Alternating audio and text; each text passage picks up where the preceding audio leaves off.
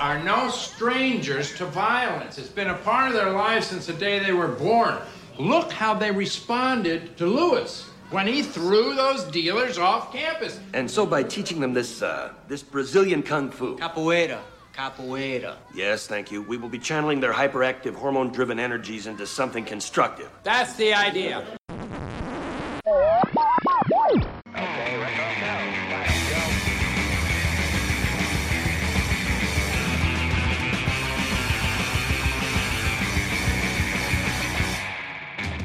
Hello and welcome. Welcome and hello. This is Wait, You Haven't Seen?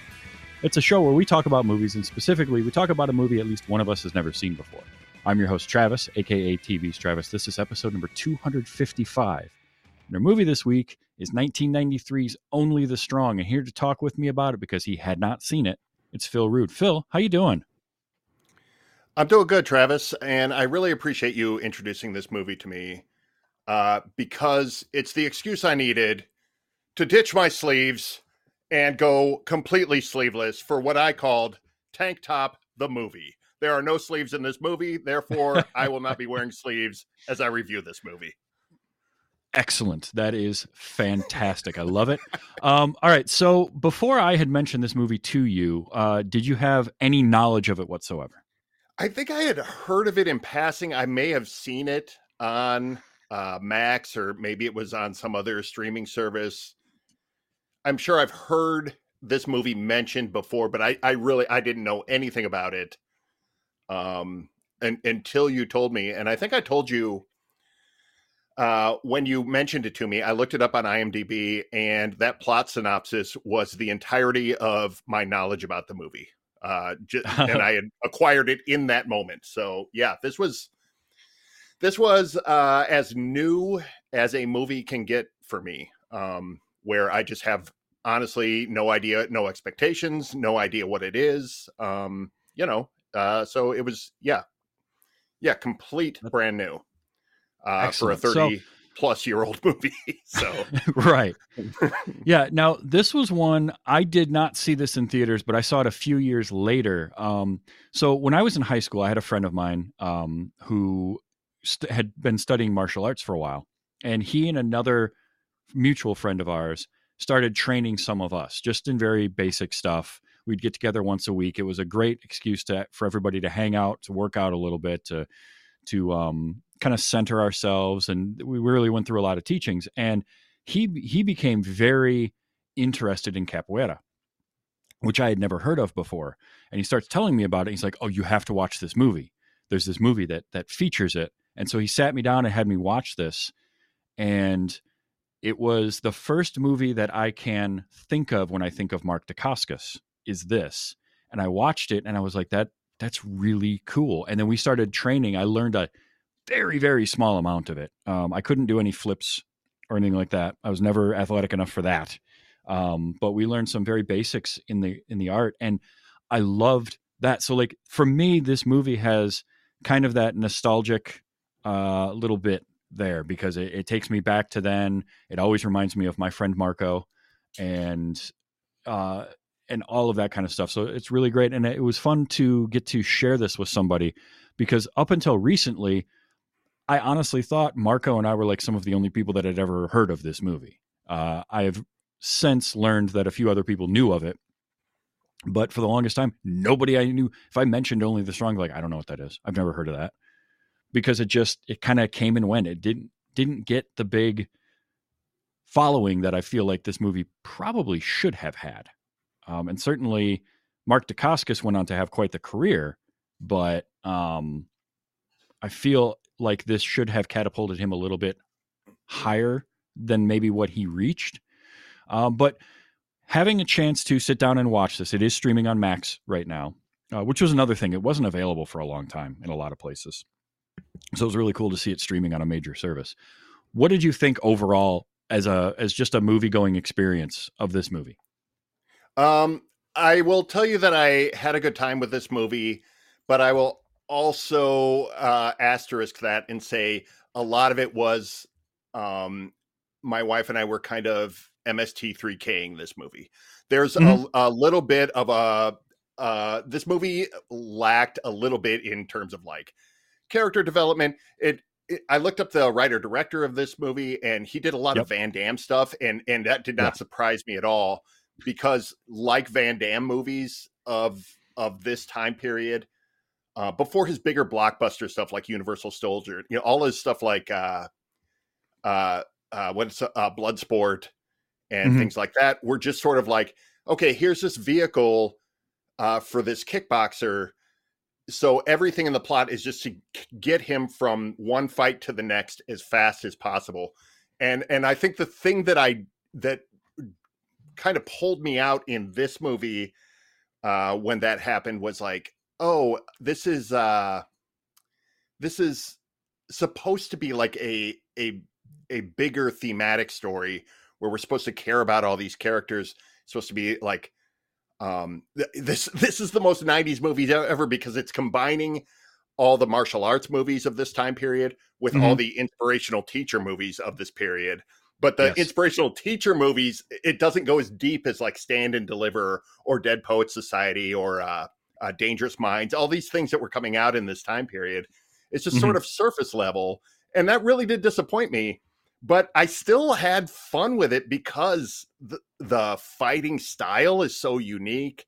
The fight choreography is great. The fight cinematography, like, they move the camera. They get in there.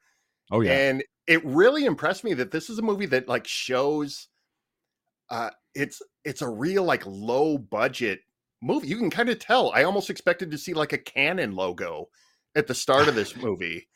Yeah, but I could see that. But for having no budget, it's like, oh, dude, these fight scenes, like the Chop Shop fight scene really impressed me. It was like, they're all over. They're following him through that camera. They're following his leg over the top, kicking a guy one time. It's really, really, that's where this movie like exceeds its budget, I think, and really did kind of impress me. And I, shortcomings aside, I had a good time watching this. We had, it's like a perfect length for what this movie is.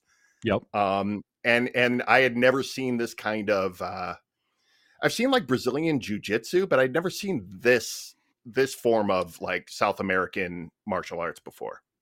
Yeah, which I do want to get into that a little bit more, but you mentioned writer-director, so Sheldon Lettich,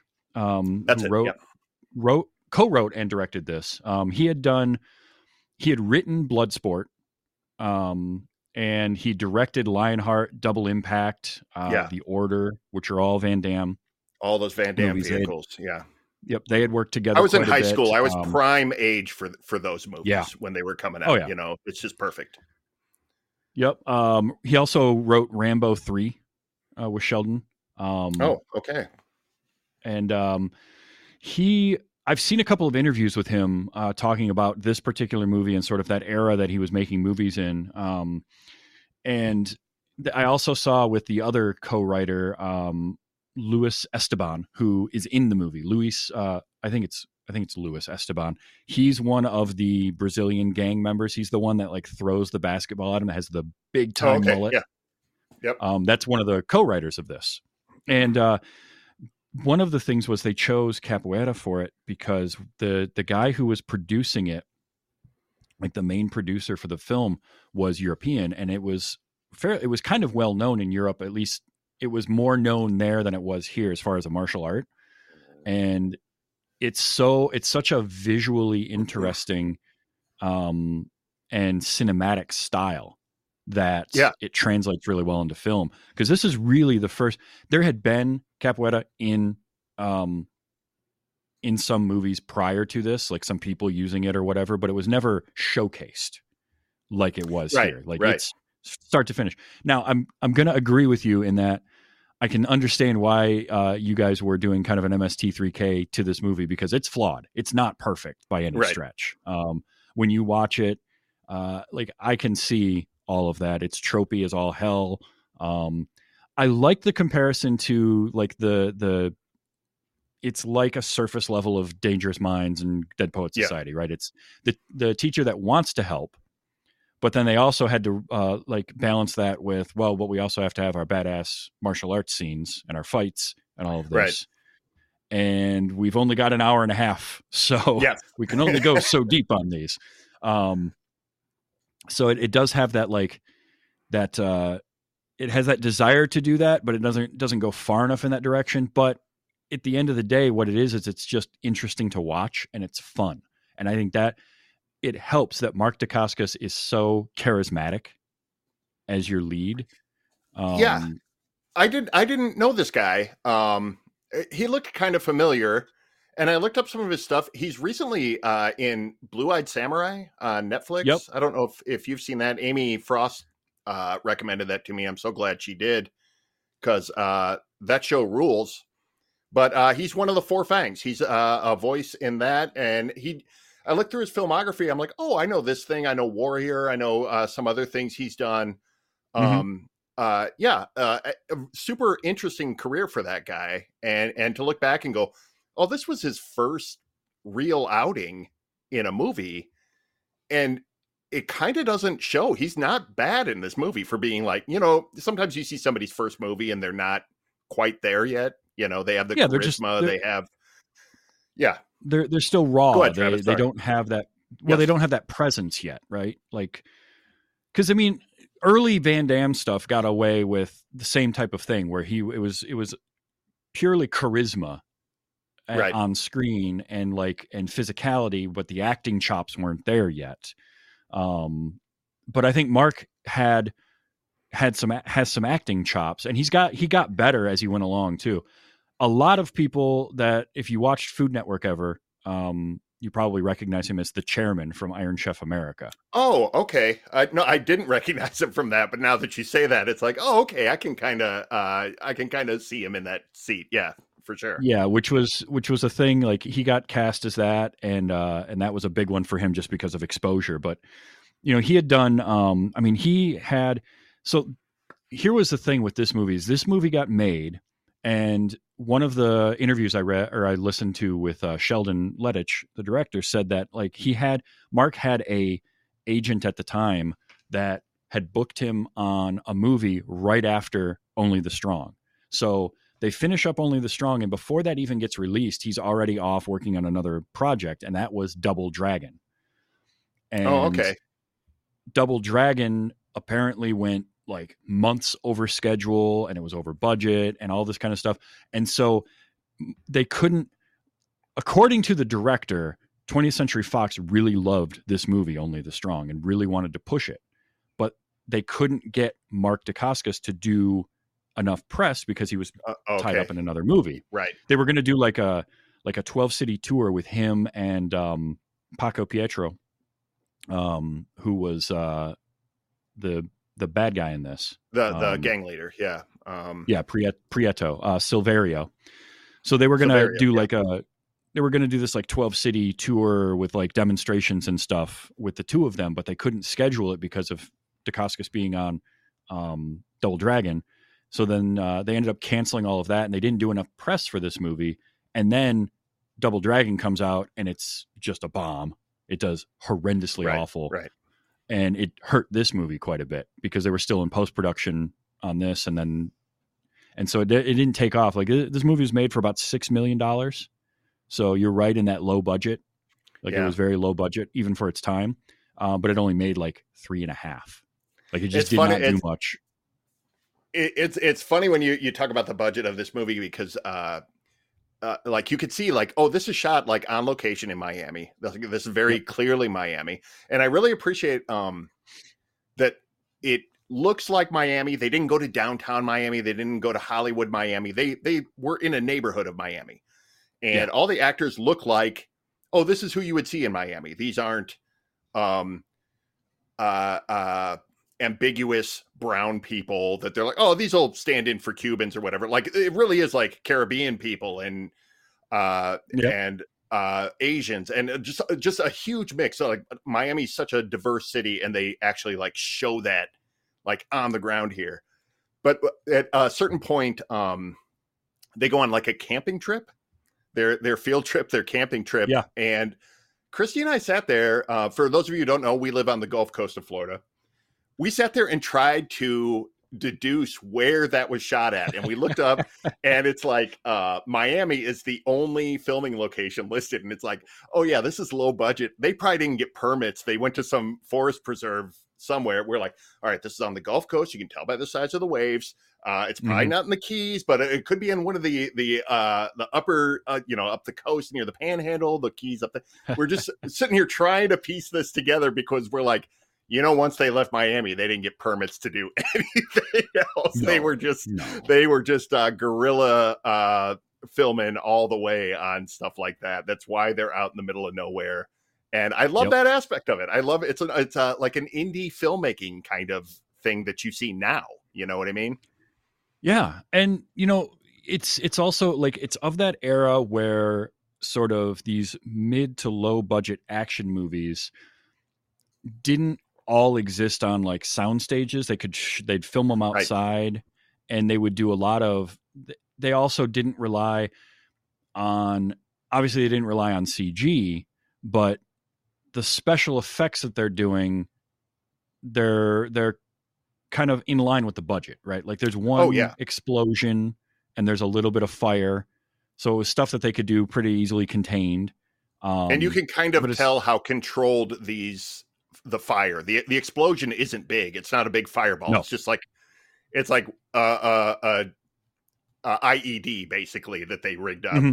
And the fire is very controlled in this one very small, they shoot it very kind of that mid shot that you can kind of tell the fire ends at the frames of the picture. Yep. They had a very controlled area, which is fine. It's totally fine. I don't need to see a school burning to the ground, to believe that this was vandals who set this school on fire, Yeah, oh, totally. But what I also like is the fact that they are able to kind of hide a little bit of that by just having interesting camera angles and camera locations that they would use for stuff like what you were talking about with cinematography of the fight sequences.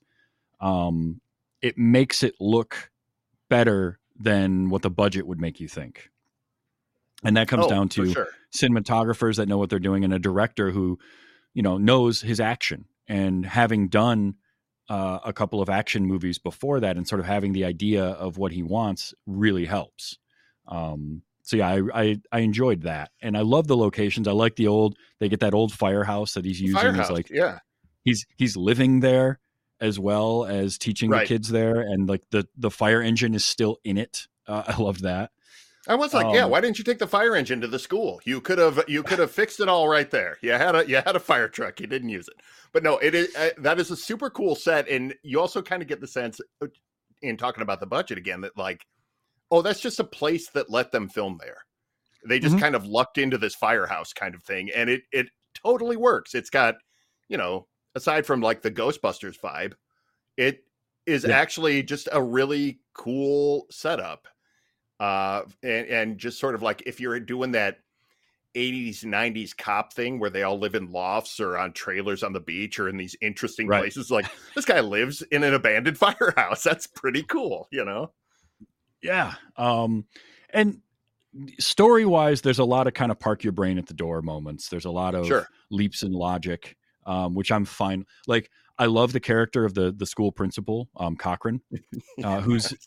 He is a character actor that you don't know at all, but because you saw him in literally everything for like 15 years. He would just pop up in shows and movies. Just it didn't matter what it was, he was in it somehow. His name's Todd Sussman, but he's great in this because he's just so ridiculous. Like at first he's skeptical, and then it's the greatest thing ever, and he's gonna just whatever you need, I'll throw it at you. And then one little thing happens, and he's back to get this guy out of here. You should be arrested. And then by the end of the movie, he's back in his good graces. Like that's totally the 80s, 90s movie character that just flip flops back and forth as the authority figure. But I liked it. I loved just the silliness of that. You're right in that there's no like real character arcs for anybody. The closest we get is probably the kid Donovan. Well, Donovan and Orlando. Because Orlando played by Richard Coca. And I've seen that guy in a bunch of stuff before too. Yeah, same thing. There's a lot of character actors in this. Jeffrey Lewis is Kerrigan, by the way. I love Jeffrey Lewis. Yeah. He's the teacher. He's just, there was something about him. I don't know what it was that I always like seeing whenever he pops up in something. And him just being like the old teacher that had taught Lewis when he was in school there. But he's kind of at the end of his rope, and he's all but given up, but yet he's still there trying. He's like, It's a lost cause. These kids aren't going to learn anything, but he's still up there trying to teach them. I enjoyed that. Stacey Travis plays Diana. That was kind of, there was a few of those plot threads that they wanted to start, and then they just kind of gave up on. The love interest, it bothered me so much. As soon as they show her in the crowd, my wife goes, "Oh, there's a love interest." Like we called it, and then she goes away, and then after he gets beat up, she's just there at his place, and he goes, "Why were you waiting outside the firehouse for me?" And there's just like no explanation. They're just together from there, and it's just that's what I'm talking about. Where like I think my biggest problems with this, I think the script kind of sucks. Like there's a story there, but in making me care about these plot threads, about these characters, about what's going on, you just didn't give me any substance to anything. I think these actors, a lot of them, especially at the time, starting their careers, like we were talking about, were doing a really good job with what they had. They just didn't have enough. I just feel like this script came up way, way short for me. It was very tropey, very by the numbers type of script. And like they have a character like Stacey Travis in here as Diana to have a woman in the movie, but she's like the only female character. The only one, movie is her. And so of course she has to be the love interest, but there's no, other than them saying, "Oh yeah, we dated back in high school," there's no connection between the two of them. They have a single kiss, and then she's just like not in the movie for the rest of it. She drives the bus on the field trip, I think, is about it. That's yeah. True. And it's just so bizarre. There's all of these the real plot of the movie where it's like the gang and Mark Dacascos kind of fighting for the soul of this kid. That really only doesn't even come up till like halfway through. Everything else is sort of brought up and dropped in that meantime. And then it becomes like, oh, this is what the movie's really about. And this one, we do have a little bit of groundwork laid for it. And I think that's why that thread is the single one that really, really works well in this. Otherwise, it's just a showcase for kind of obscure martial art, and I'm not even faulting it for that, because I think that's cool, especially when you read. I don't know, maybe is the IMDb trivia about this correct? That like this thing was it was invented by slaves, like African slaves in South America, and that it incorporates dancing so that they could hide that it was a fighting style that they weren't allowed to do or something like that. That's so cool. That's such an interesting kind of angle to this thing that I knew nothing about. And in that way, like this movie is like kind of, oh, hey, here's this fighting style that you knew nothing about. And isn't this unique and cool? And in that way, it like totally works. Yeah. Yeah, so similar to how like karate was, and it kind of created in Okinawa as a way for the peasants there to be able to fight back without using weapons because weapons weren't allowed. That was it. So African slaves that were brought over to Brazil brought this kind of art with them, and then it evolved and it got hidden in the dancing, so that they could practice it without causing any problems. And that was one of the fun things about learning it and practicing it myself was when they're doing like when they get in the circle, and I don't remember all of the terms now. There's only a few of them I do. The Jinga being one, which is the movement. and the basis for it all. But when you get into that circle and you're going along, it's I want to say it was Jogo, which is game. And the whole idea in the sparring, the whole idea of it was to keep the movement going. So when they have those demonstrations at the beginning and the end, and they have when they're on the beach and all of that, and you see them where they're in the circle, they got the music going, and then they'll kind of cartwheel their way in and go at it for a little while. It's never sparring like other arts where the idea is to spar and kind of hit, even if it's just tapping. Right. Like a touch, Yeah, the idea here is to not make contact, but to get as close as you can and keep moving and keep the flow going. And so it becomes kind of a game to see what you can do and how you can react to it and how it moves. And I always loved that because I love that idea of like there's a balance to it and a constant motion to it, and it's fun. Yeah, I didn't know how much that happened like naturally, or because like for the movie, obviously like things are choreographed and things like that.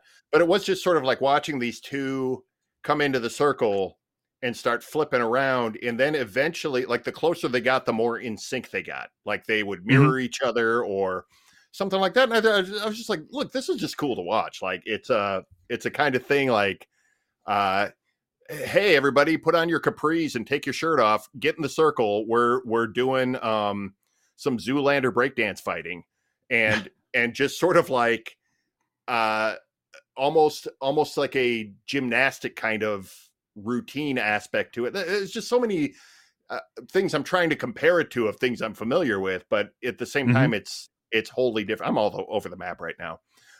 Because that was like a really cool aspect of this movie was being, it's kind of like the first time, those Van Damme movies were coming out and we were all seeing kickboxing for the first time and just going like, oh, wait, what is this? This is like karate, but no, it's not really a martial art. It's like a sport. And you're just sort of watching this. Oh, this is brutal and also super cool. And yeah, it's really wild that, this came out 30 years ago. It displays something really unique and unlike other martial arts movies. And then like you haven't seen this show up in a lot of other movies. It's like, oh, wow. You kind of almost would have expected this to be like its own branch of martial arts movies. But we didn't really get that, Not in full, not movies that showcased it like this one did. You do get characters that will pop up in movies that do this. I know there's a stuntman and actor named Lateef Crowder who he's in a bunch of kind of different martial arts films, whether it's I want to say he's in like The Protector with Tony Jaa. He shows up in a bunch of, those kinds of movies doing this type of stuff. He's very good at it. He's probably the most recognizable face. You've seen him in something, even if you didn't know it. He's got kind of like long dreads and is usually the guy doing this. I know there was somebody in, I want to say... Is he in The Raid? Is he one of the dudes in The Raid? He might be.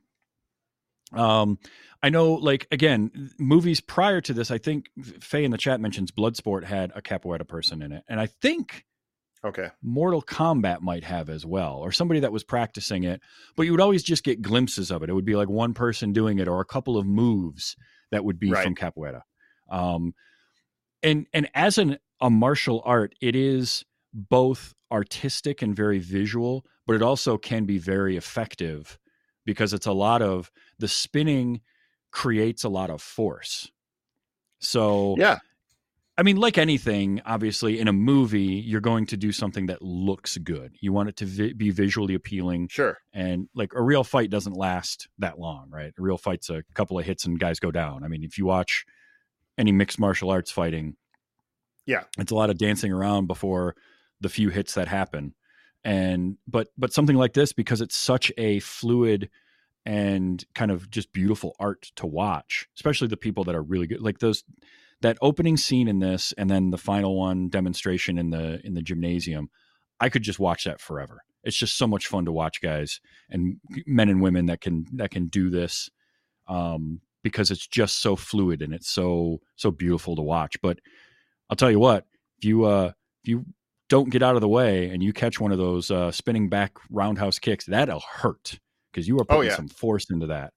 And I did see there was I don't remember what YouTube channel it is, but they'll bring people in to like that are experts in a specific field and have them kind of talk about scenes in movies and television that are in their field. They'll have like a safe cracker. Yeah. I've seen those. And they had a guy who is actually in this movie doing that for capoeira.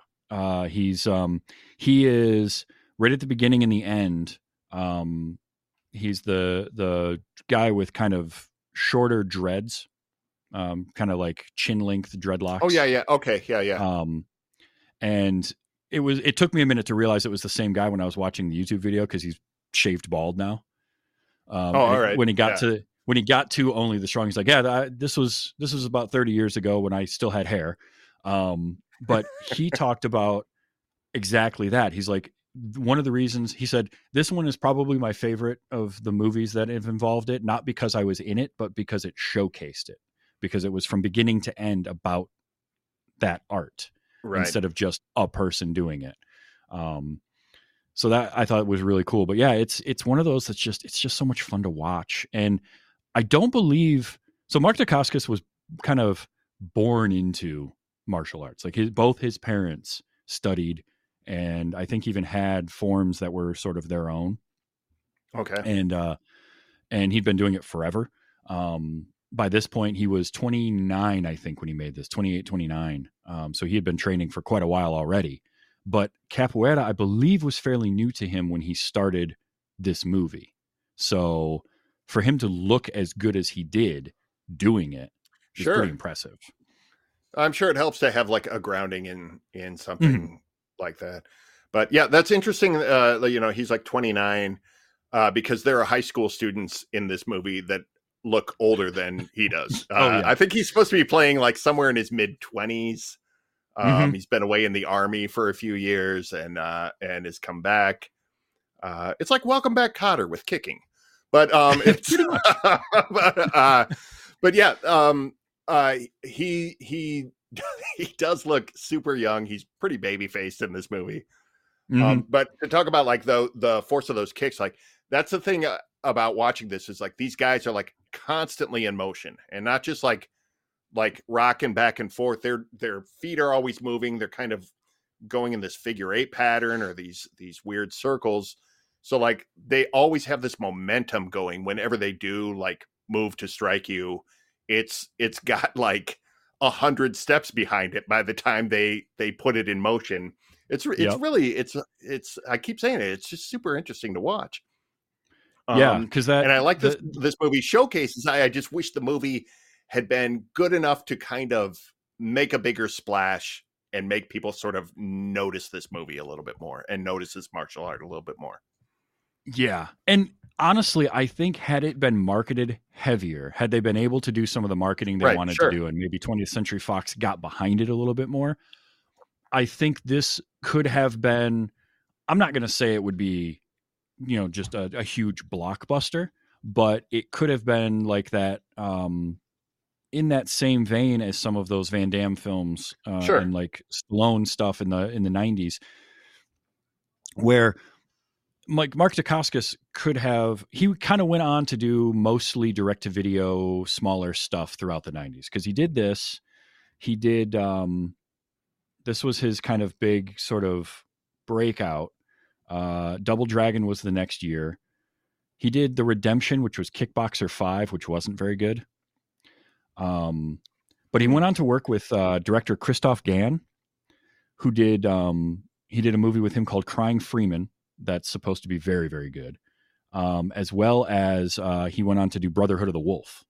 That was another one that he was in 2001. I have not seen that, but I have heard of that. Yeah. Oh, all right. Make myself a note to get you back on. Put it on the list. Yeah. That is I love that movie because it mixes in kind of your martial arts films with a horror element to it, but it's also a period piece. It's really interesting. Okay. But yeah, like Dacascos did a lot of stuff like that, but he Drive was another one that was his, and like a lot of these sort of direct to video action movies. Yeah. But he Brotherhood of the Wolf, and then he was able to do Cradle to the Grave with Jet Li and DMX. Jet Li, yeah, I remember that movie. The villain in that was during the Jet Li comes to America craze, correct? Like where like Romeo Must Die, and was he the Replacement Killers? He did that last Lethal Weapon movie. He was all over the place for a couple of years. Replacement Killers, I think, was Chow that was Chow Yun-Fat. Never mind. No, he did because he did Romeo Must Die, and DMX was in that for like 2 minutes, and then a couple years later they do Cradle to the Grave, and that one had Mark Dacascos in it. He also was in the short-lived The Crow Stairway to Heaven series. I did read that. Yes, he played the Brandon Lee character. Yeah. So, which was, at least I've watched the pilot, which is effectively just the movie being retold in the show. And I liked him in there. I really just like him as a presence on screen. He's somebody that I've always enjoyed. And then you see him, like, he popped up in John Wick Chapter 3. I saw that on there. Yeah. And he's so much fun in that. If you haven't seen that, watch it, because I haven't seen any John Wicks past the first one. That's big blind spots for me too. It's a good one. What I love about him, I had Sean White Cyrenix on the show. We talked about all the John Wicks. And we loved in 3 Mark Dacascos because he plays this character of Zero, who's basically like a John Wick fanboy, but also contracted to kill him. So he's like, he's like this almost giddy fanboy because he gets to fight John Wick. Like it's his proving thing. And the other thing is Mark Dacascos, every interview I've ever seen with him, he just seems like the nicest, most positive person.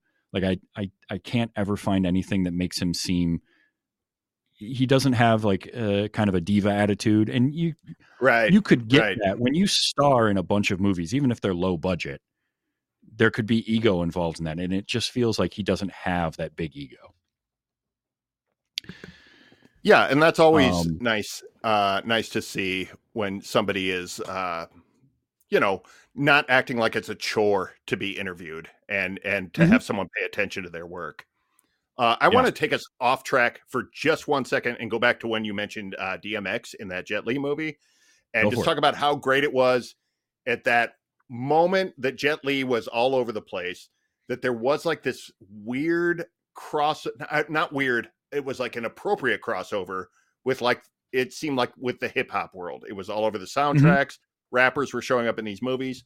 And I feel like that is like the long overdue sort of aspect of like the 70s when black audiences like really embraced kung fu movies and were a big part of why they got exported to America so much.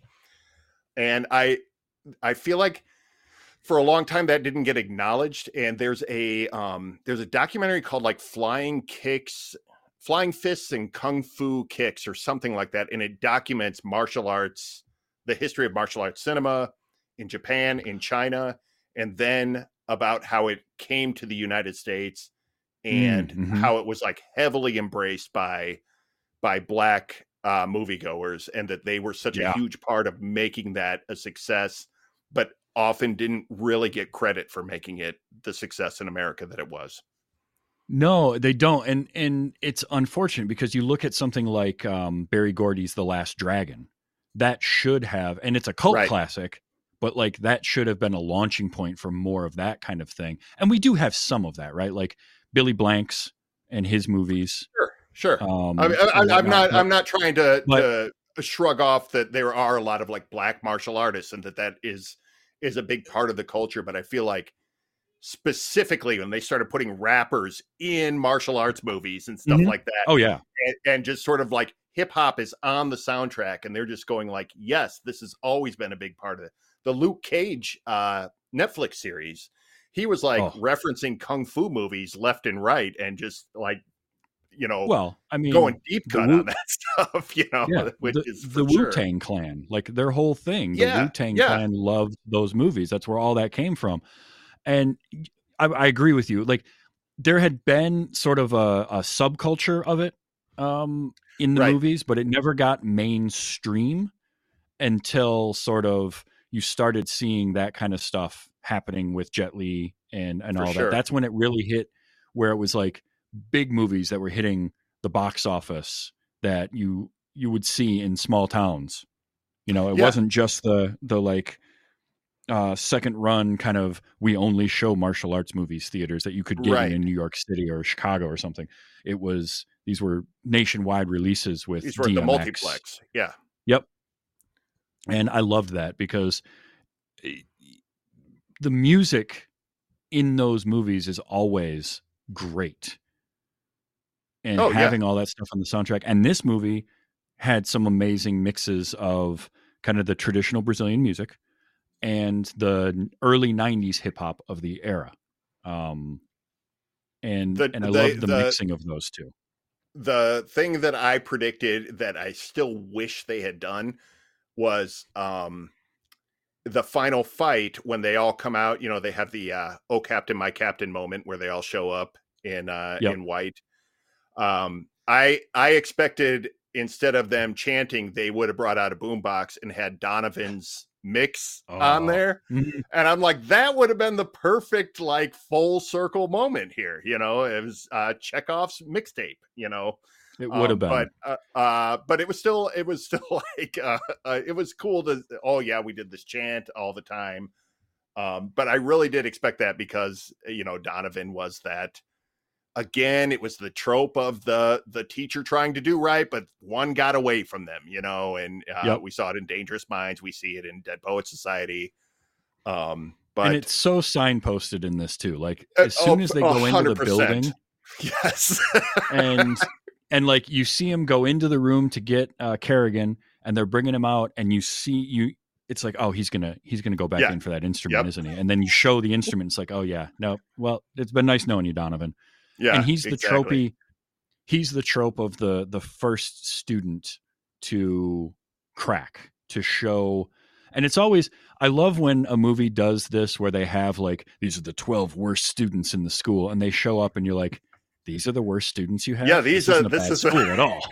Look at this kid. He skateboards. He has a backwards hat. Of course he's a bad student. It's like, no, these guys are nothing. These are just jokers. Yeah. But I like that, like, I love the fact that Donovan is really into music. And so that's his connection to it to start, is he gets into the music because, Lewis as a character, it was so smart of him to, be like, hey, kid, turn that music up. Because everyone's always telling him to shut his music off, to turn it down. So he's immediately made that connection there.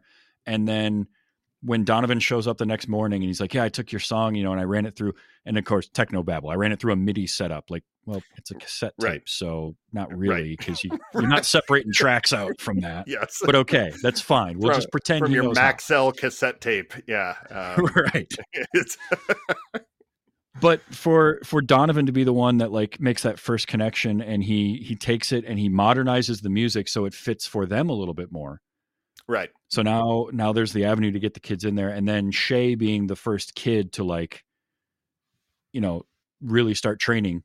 Was cool. Cause he's the kid that Dacascos stood up for, that Lewis stands up for when he beats the crap out of him. He doesn't want to deal drugs and his brother's kicking his ass. And who I think his brother is supposed to also be a student, but I'm not sure, but he definitely is a 30-year-old. Oh, so, 30 at least. I'm thinking he's my age now. He's in his late 40s. It's Jeffrey Anderson Gunter played Philippe, the Jamaican gang leader. Right. And I don't know exactly how old he is, but he was definitely not high school age at the time this movie came out. No. But he kind of there was the one by one of them sort of falling in line as they started to see this is actually cool. This is you can kick somebody's ass with this. But it makes total sense for the first thing to be music, because this is so like dance based. It's like it's rhythmic, it's all of these things. And the music, the traditional music around it is so important to the art. Right. The drums and the berimbau. This is where I learned what a berimbau was as an instrument. And that's that bowed thing, right? Yep. And once you know, once you hear that, like you've heard that instrument and stuff, I'm sure. Sure. But like knowing that's what it is and it's so important to the art, the music and the movements are so intertwined that it's the perfect way to like write it in there. That's the avenue they take to get in. Which, by the way, music in this movie, do you remember, I want to say it was either late 90s or early 2000s, Mazda had their big ad campaign that was Zoom Zoom? Yeah. So that ad campaign at the end of every ad. Yeah. Yep. That ad campaign used the song from this movie. Oh, no shit. And that was where the Zoom Zoom came from. And I remember that ad playing and I'm like, I know this song. Like it might be the first time I could think of where a song using an ad that wasn't an already well-known song. Like it wasn't right. But it was a song that I knew and I'm hearing it. I'm like, that's from Only the Strong. What are they using this in a Mazda commercial for? It's crazy. But like now they do that all the time. They'll find like an indie song or something like that is there, but not everybody knows it. But yeah, that's a deep cut. Remember that Mazda commercial? No, but I loved the aspect of this where he's training these kids in this martial arts, but also a part of that is you have to learn how to play these drums. You have to learn how to keep rhythm and do it as a group. Like it's the kind of thing of like, I want to learn how to record music. So give me a guitar. And it's like, well, okay, you need to learn the guitar, but you also need to learn how to set levels. You need to learn how to do a noise gate. You need to learn how to, like this idea of like, if you want to learn a skill, there's so many aspects of what the whole is. And I like that. I have this, I was trying to explain it to my wife and I've heard it called like competency porn. And it's stuff like The Bear, where you're just watching people be good at cooking and managing the stress of a restaurant kitchen. And there's just something I love about that. And so like this movie that had about 9 montages too many, every so often they drop a montage in there where they're training and you're going like, oh, this is really cool. Cause you're watching them be good at this thing and also be good at all of these other things that make up the whole of this thing. I'm probably explaining it terribly, but it some of these montages were super cool. The cast shadow boxing, I guess. Mm-hmm. Yeah, that was kind of a montage with the first kid who stays late, that black kid who didn't want to sell the drugs. And Kerrigan shows up and walks into the firehouse and all you see is their shadows on the wall. Mm-hmm. After they've been training all day. And it's just such a great shot. And some of these montages have great shots like that and great aspects to it. So there was, I do come down hard on parts of this movie, but like there is stuff like that I am just like, that's really cool. That's really cool for this small movie with no budget to still be able to pull off these really, really cool shots and montages. Yeah. Real quick on that shadow shot, there's a fun little goof there. When Kerrigan's walking in, you hear somebody say, "Hey, Mark." And there's nobody named Mark in that scene except for Mark Dacascos. So that somehow got left in the movie. I'm not sure how that did it, but it's cool. No, I love that aspect of everything because it is, when you train martial arts, it's a whole, I hate using the term holistic, but it's all of the aspects of it. And that is definitely one of them is the music and learning to play that music. So that was always just a cool thing because I do remember also doing that. We didn't have a berimbau, I don't believe, but we did have to, you got to learn the rhythm. You got to learn how to keep time because it's important when you're doing the art. So there is that aspect as well. But yeah, I mean, it is a fun movie. Yes, you could pick it apart. There's a whole lot of like logical flaws and leaps and silly stuff that goes on, but when you kind of compare and contrast it to other martial arts films, I mean, look at a Jackie Chan film. Look at a lot of Hong Kong action, which is what this is basically emulating. It fits right in that vein, which is why I wish it had been a bigger hit, because not only Mark Dacascos, but I think Paco Christian Prieto as Silverio was a great villain. Oh, he was great, man. And he even just like looks like the perfect bad guy, especially for this era. You know, he's got the long ponytail. He's shaped like a V. You know, he's tall. He's imposing. Yeah. And when he goes, I grew up in the toughest barrio in Rio de Janeiro. You believe him. You're like, this guy will kick your ass and laugh about it, you know? Yeah. He also reminded me of he was born in Mexico City, but he looks to me like a Mexican version of Adrian Paul with that ponytail and just sort of maybe he's got a little bit of that build to him and the height, because he is that's the thing that works so well for him here too, is that height and that sneer that he's got, right? Yeah. He's got that look that just like he just doesn't care about you at all. And he's tall and just physically imposing. So he was a great villain. I just enjoy this movie. It's just it's silly fun, and that's what I think a movie like this should be. But it's the showcase of Capoeira that brings me back to it, and Mark Dacascos. And we didn't even talk too much about the fight in the chop shop. You mentioned it earlier, but that whole scene is just amazing from start to finish. When he shows up and he's like, hey, can you tell me where I can find a hot Mercedes? And then just starts kicking the crap out of people. When he kicks the guy, there's a guy holding a car door that's been taken off, and he kicks him through the window. I laughed harder than I've ever laughed before, because it's so ridiculous and also like super cool. It's just, it's a great move. And he just like throws a guy over a car. The guy who's like in a welding mask, he's got like an acetylene torch, who is Frank Dukes, if the credits are to be believed. No, it was him in Bloodsport. The Bloodsport is about. In fact, and that's just sort of an interesting like henchman to have, like almost like, okay, we can't have mutants in this movie, but what if there is a giant guy in a welding mask with an acetylene torch? And it's like, yeah, this works. So yeah, he was credited as stunts and the fight choreographer for this film as well. But apparently, so he had worked with Sheldon Lettich on Bloodsport. You know, they wrote Bloodsport and all that kind of stuff. And they had some kind of a falling out. And apparently on this movie, like Lettich had said that he didn't love the fight choreography that Frank came up with for it. And I even saw in an interview with the other writer, Luis Esteban, who said that like Frank, he was, because as normally a writer doesn't spend a lot of time on set in a movie, unless it's a writer director. Like if you wrote a script and somebody bought the script and they're making it, they don't typically have the writer around very much. Or if you're Stanley Kubrick and you're still figuring out how it's going to end while you're shooting it, you know, that kind of thing. Also true. But yeah.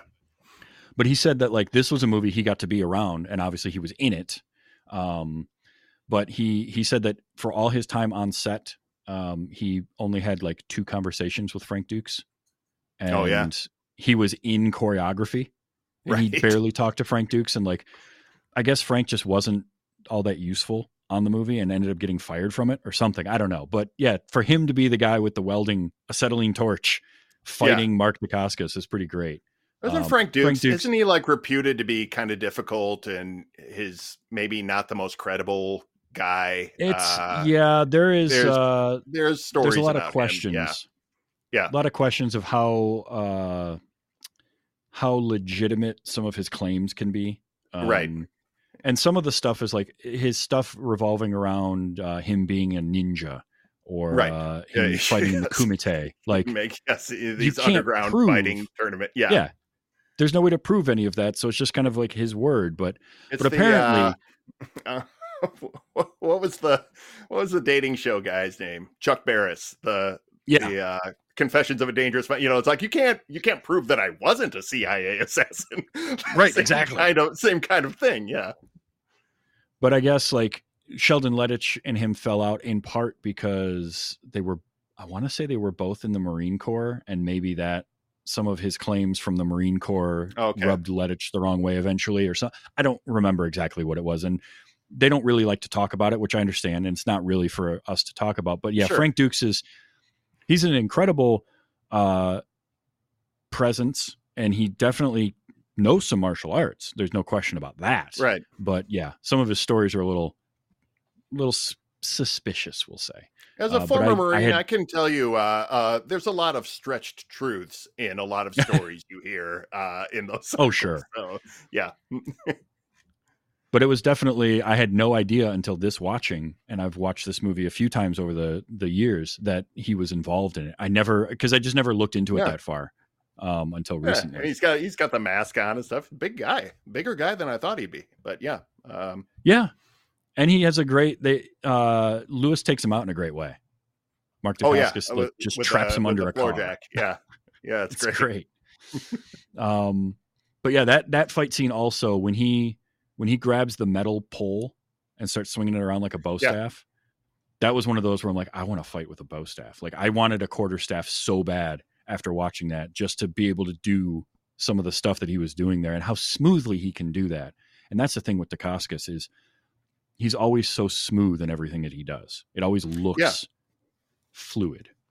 He's little, he's light. He moves like a ballet guy, like how martial artists like take dance a lot of times, and all of the moves that they're doing earlier without weapons, when he picks up a weapon, it translates like it just keeps going. Like when he swings around, now it's not his arm doing it. Now he's got that staff coming around, or those knives that they're fighting with, and it just the way that it just keeps that momentum going into a weapon, and the moves are the same. It just looks super cool. It's a really, really interesting.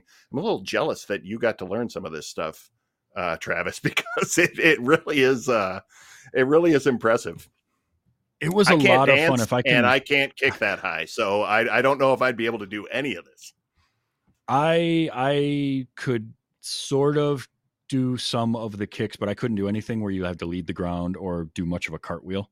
That was where my stuff kind of stopped. Right. I just didn't have that at the time. I was building towards that, but this was back when I was in high school and I was about $150. Like I had no upper body strength at all. But it was a lot of fun to learn. And so then to see it showcased in a movie like this, and then, so now whenever I see it in anything, anytime a character uses it, I like capoeira, and then drunken boxing is the other one. When I see somebody in a movie doing drunken boxing, I always love that because it's such a unique form. Like there's a lot of the martial arts. The thing I love about them is they're so intrinsic to whatever culture they're in. But there's always variances and differences between them. But then every once in a while, there's ones that just really stand out. Drunken boxing and capoeira being the ones that are so much more visual and presentation oriented, right? That they just stand out and they make for really fun movies. So, drunken boxing looks like the thing that I could do, but when it comes down to doing actual moves, and it is something that I have done before. If you want to get not the martial art form, just in general, drunken boxing people. But yeah, I always remember The Matrix when they're downloading all the martial arts styles into him, and drunken boxing shows up on the screen. I'm like, wait, is that a thing, or are they just teaching him how to do like bar fighting? And then you're like, then like the Jackie Chan movie came to America, the Drunken Master, and you're like, oh, this is like the movie's goofy, but like what they're talking about and what the form is like, oh, this is really actually super interesting and pretty cool. Yeah, and really difficult too. Like, oh, I'm sure. The just strength and flexibility it takes to do some of that stuff is insane.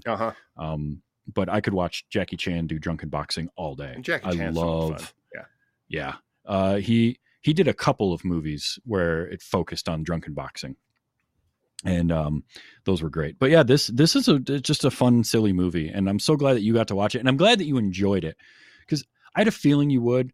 I was hoping that like the music would be something that you could kind of get behind too, and that's always a lot of fun.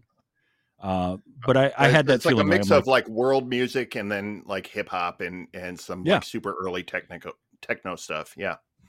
And it's that it's very much that early 90s hip hop too. Like it's sort of like, I don't think and it's East Coast. Like it's very East Coast Miami hip hop. And I think this was right kind of at the cusp of sort of the West Coast explosion.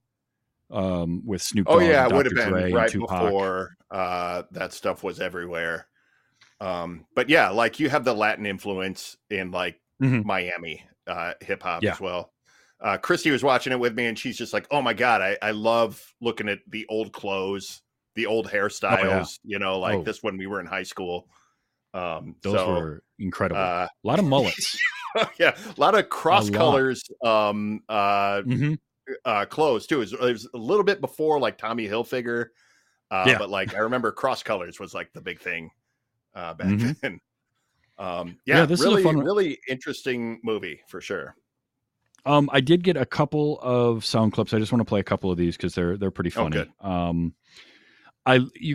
Anytime there is the teacher trying to do something good, you have to have another teacher who's just the complete douche. In this case, it's the teacher Hector, who is, I guess, was dating Diane.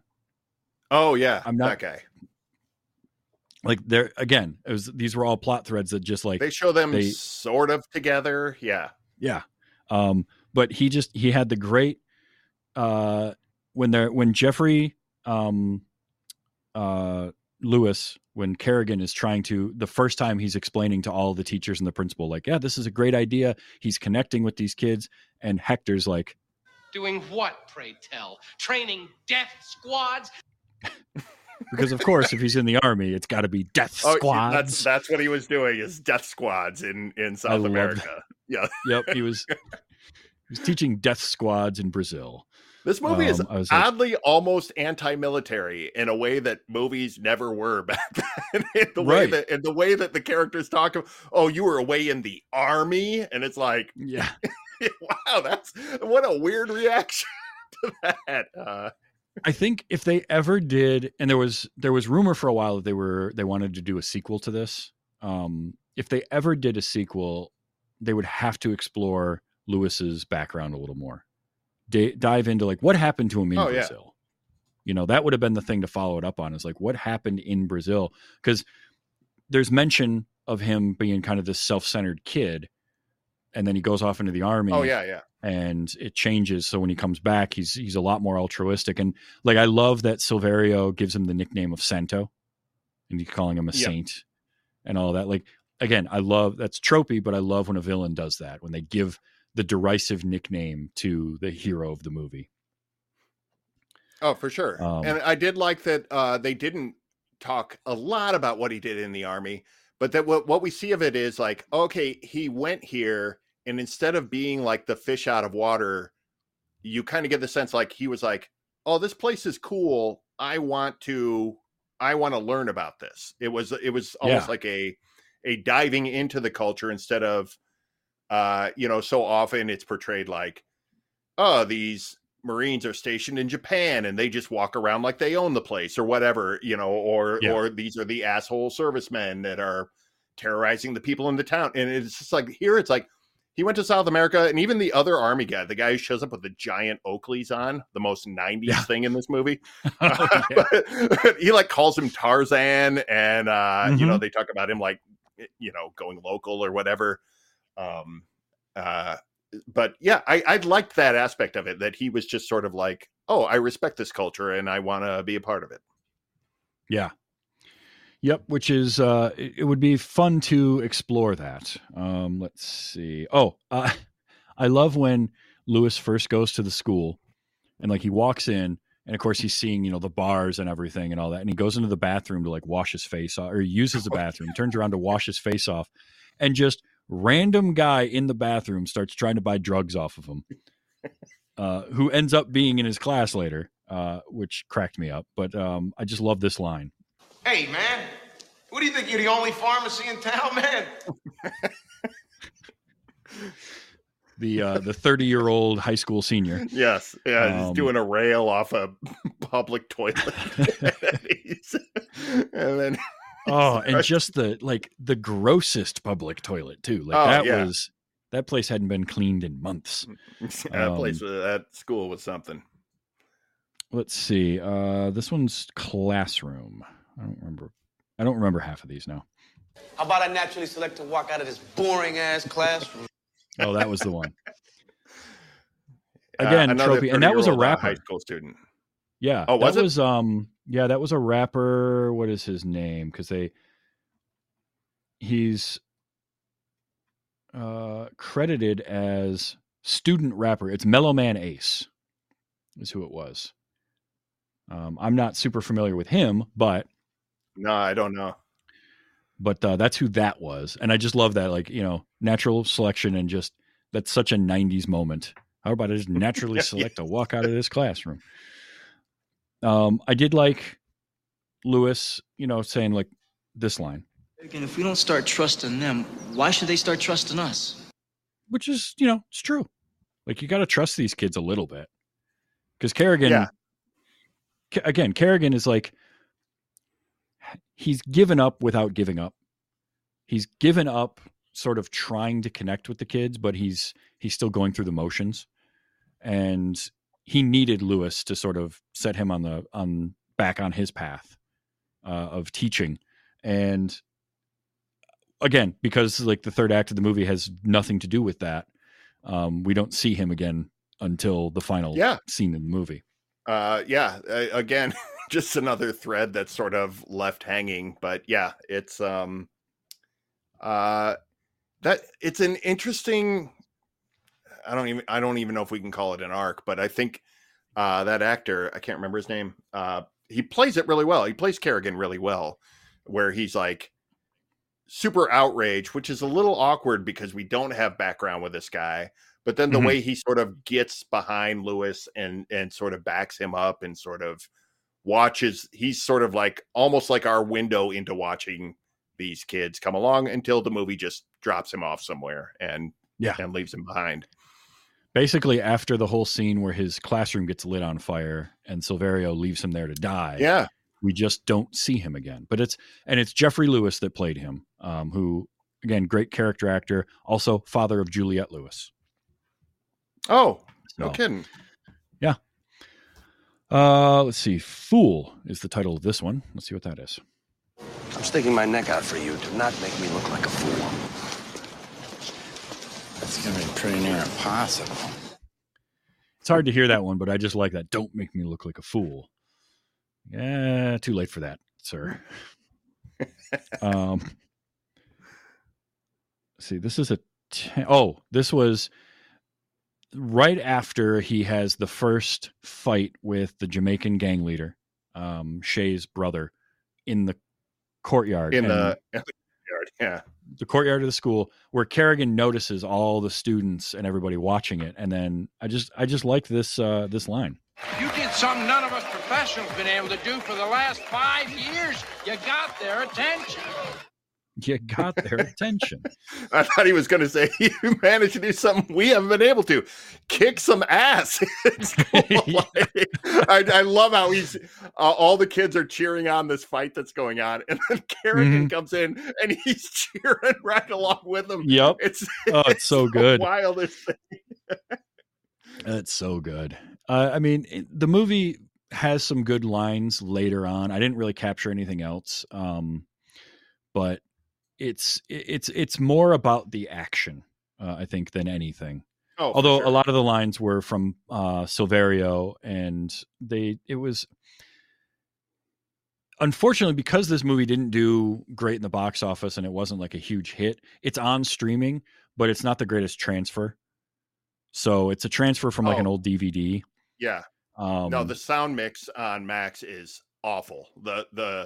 All the dialogue is super quiet. and then everything else is super loud. I had to watch with subtitles on, which is also the movie, pretty fun. Oh yeah, I'm sure. The movie deserves like a remaster. We'll probably never get it because it just wasn't a big enough movie for that. But it would be great to see a nice remaster of this with just a better sound mix. Because that does kind of set it in its date of like early 90s. There's moments where the sound is out of sync too, and those are so glaringly obvious. But again, with a smaller movie like this, I can kind of let that stuff go. But it's fun. At the end of the day, this is an enjoyable movie that doesn't try to be too much either. Like it's centered, it keeps everything small. It's centered in this neighborhood, right? It's around this one school in this one neighborhood. The closest we get to anything expanding beyond that is Principal Cochran being like, I'm going to take this capoeira thing to every school in the city. Oh yeah. I'm going to go to the school board for it. And then like a day later, I want you out of my office and you should be arrested. He was bringing the news crew there, and then he's like, get out of here. What are you doing? He flip-flops on him so hard. So dumb, and I love every second of it. But I'm glad you got to watch this. This is one, you do your show with Austin. You should show him this one sometime. I would like to show him some old martial arts stuff. I like the 70s stuff. I saw Enter the Dragon with my oldest son in the theater last year, and nice. We had a great time watching that. But yeah, there's definitely some 80s, 90s era stuff in the vein of Van Damme. We can watch like Bloodsport or something like that, or I'm a little more partial to like his bigger budget stuff like Universal Soldier and stuff like that I think is like legitimately had the budget to make a really solid movie around him. This is in that vein, and this would be kind of, I think that whole genre is kind of a blind spot for him, so it could be kind of fun to absolutely blindside him with something like this. It would be a good time because you can blindside him with stuff like this, or like some of the early John Woo stuff, right? Like, and I would love to watch something like The Killer, like Hong Kong John Woo stuff, that is really great. Speaking of Chow Yun-fat. Some of the lesser known or lesser known in America movies, that aren't, Jackie Chan and Jet Li, which are great. And I'd love to get I'd love to have him see those too. But like some of these other ones, some of the, Hard Target, right? John Woo Coming to America. Yeah. The Killer would be a great one. Or didn't he do one, A Better Tomorrow? I think was also John Woo. Something like that. Yeah. Before he got into like Mission Impossible movies and stuff like that, he had this little window of American movies that were pretty fun. Hard Target, Broken Arrow. Broken Arrow is one that I think is sort of like, that's where he nailed the best of like, he brings enough quality into it to make it super entertaining, and it's still cheesy enough to be a John Woo movie. It's not full camp of Face Off, and it's not. I know a lot of people like Hard Target. I've never locked in with that movie. I don't know why. Wilford Brimley, the Cajun accent is just too much. But Broken Arrow is that one that falls like right in the middle for me of like the American John Woo stuff. And I could totally bring that to him and just go, let's just have fun with this. Don't fucking think about anything. Just go with what this movie is serving you, and you will have a good time with that. Absolutely. Very cool. Well, speaking of that show, let people know about the show you do with Austin. Austin and I do a show called The Picture Show with Austin and Phil Rude. We review movies, and we are currently on hiatus, but every once in a while we will throw a random episode. We'll talk about something, or just our random thoughts. I reviewed all the Friday the 13th movies in just single mic, 10 to 20 minute episodes last fall. So I'm going to veer off right here and tell you that Austin has a brand new show. It is about Doctor Who. He is a giant Doctor Who fan, and he is reviewing episodes about it. It is called Who is on First, The first episode just dropped last Friday, and it's on Spotify. He's getting it on more podcast outlets, but it is out there. Go check that out. His first is a roundtable with a bunch of fans and people he's met through fan communities. And they're just talking about what's great about Doctor Who. So if you are a Whovian or a fan of Austin, I want to use my shout out time to tell you to go check out his new show. Episodes are dropping Fridays, I believe. Excellent. Yeah, I saw he was doing a Doctor Who podcast, and I love that.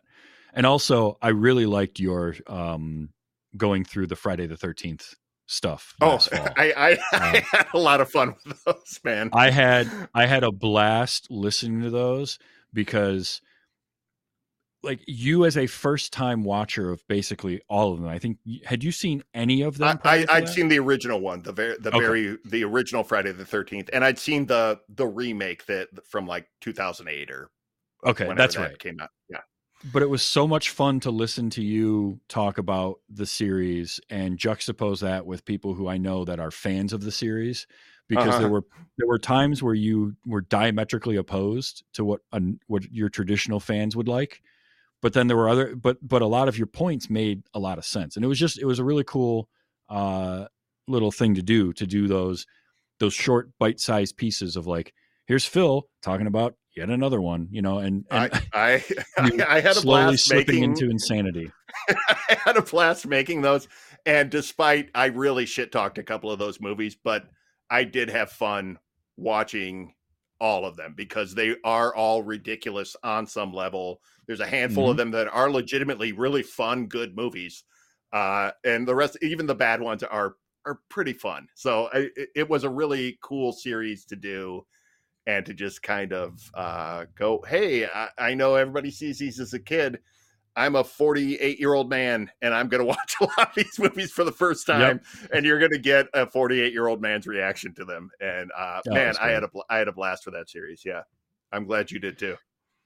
That's great. So the picture show with Austin and Phil Rude, and then Austin's podcast, Who's on First. Check those out. Those are great. Who's on First. Yeah, please check them out. And you can see everything else I'm up to at philrudeart.com. Definitely check that out. And you had your Kickstarter stuff going on recently for that anthology? Yeah. Kai Media and Apollo City Comics put together the Shadow Anthology. And I have a story in that. Our Kickstarter just wrapped up last week. We made over 3 times our goal. Awesome. We got a great number of backers. So there's like 30 creators on there. I have a 6-page story called Shepherd. It's a Western horror, monster hunters in the Old West kind of thing. And my buddy Derek Glasscock and I are working on more of those. So there are going to be more Shepherd comics coming out in the not distant future. I have a blog on my site, so you can subscribe to that, and I will give updates as I have them. Excellent. And that site one more time? philrudeart.com. Yes, check that out. Phil, thank you so much for being here. Always a pleasure to have you on. For sure. I appreciate you being on my emergency standby list as well. I like being on that list. This is a lot of fun. I love coming on here and talking to you, Travis. Well, I love having you on, and as always, it was my pleasure. Thank you so much. Now, I record this show live Sunday nights, 8 p.m. Eastern time at twitch.tv/tvstravis. Yes, even when there's a big football game going on, I'm still here recording. And then you can check it out as a podcast on Wednesdays, anywhere you get your podcasts, including YouTube. So if you go to youtube.com/@tvstravis or go to tvstravis.com, you can find all my links there to this show, other shows that I do. I've got merchandise on there if you want my logo on something. And also the Patreon for this show, you can find on that site or at patreon.com/WYHS. You can do for as little as $1 per episode if you are so inclined. And I appreciate everybody who does that and everybody who listens. Just listening to the show, I appreciate you so, so much. Now, next week, I have let's see. I believe Don is coming back. Did he? Yes. Don is coming back. Did he? He hasn't been on the show for a while, but he has not seen Aquaman. And with the newer Aquaman that just came out, and he wanted to watch that, I said, well, let's do that, because I enjoyed that movie. So 2019's Aquaman is what we're watching for next week's episode.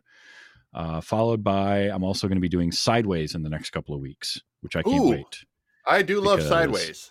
I love me Sideways. Yeah, Alexander Payne, great. There's going to be a lot of audio clips for that one. I can already tell. I can predict one of them right now, but yeah. But there's a handful that come to mind. Great movie. Great call. Way to go introducing that to somebody. Somebody deserves to have that movie introduced to them. Yes, they do. That is going to be Bobby Frankenberger is going to watch that one. So cool. That's what's coming up over the next couple of weeks on this show as we move through into spring. So until next week, and until I watch Aquaman, which I'm going to have fun with that because it's just a silly movie. Phil, yeah.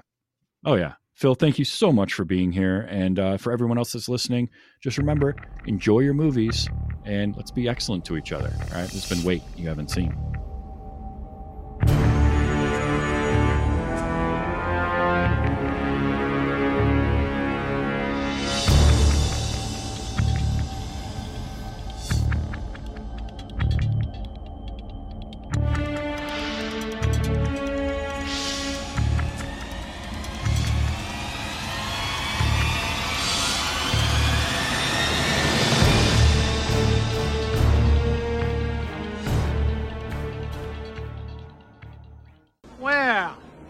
Mr. Capo, what's this?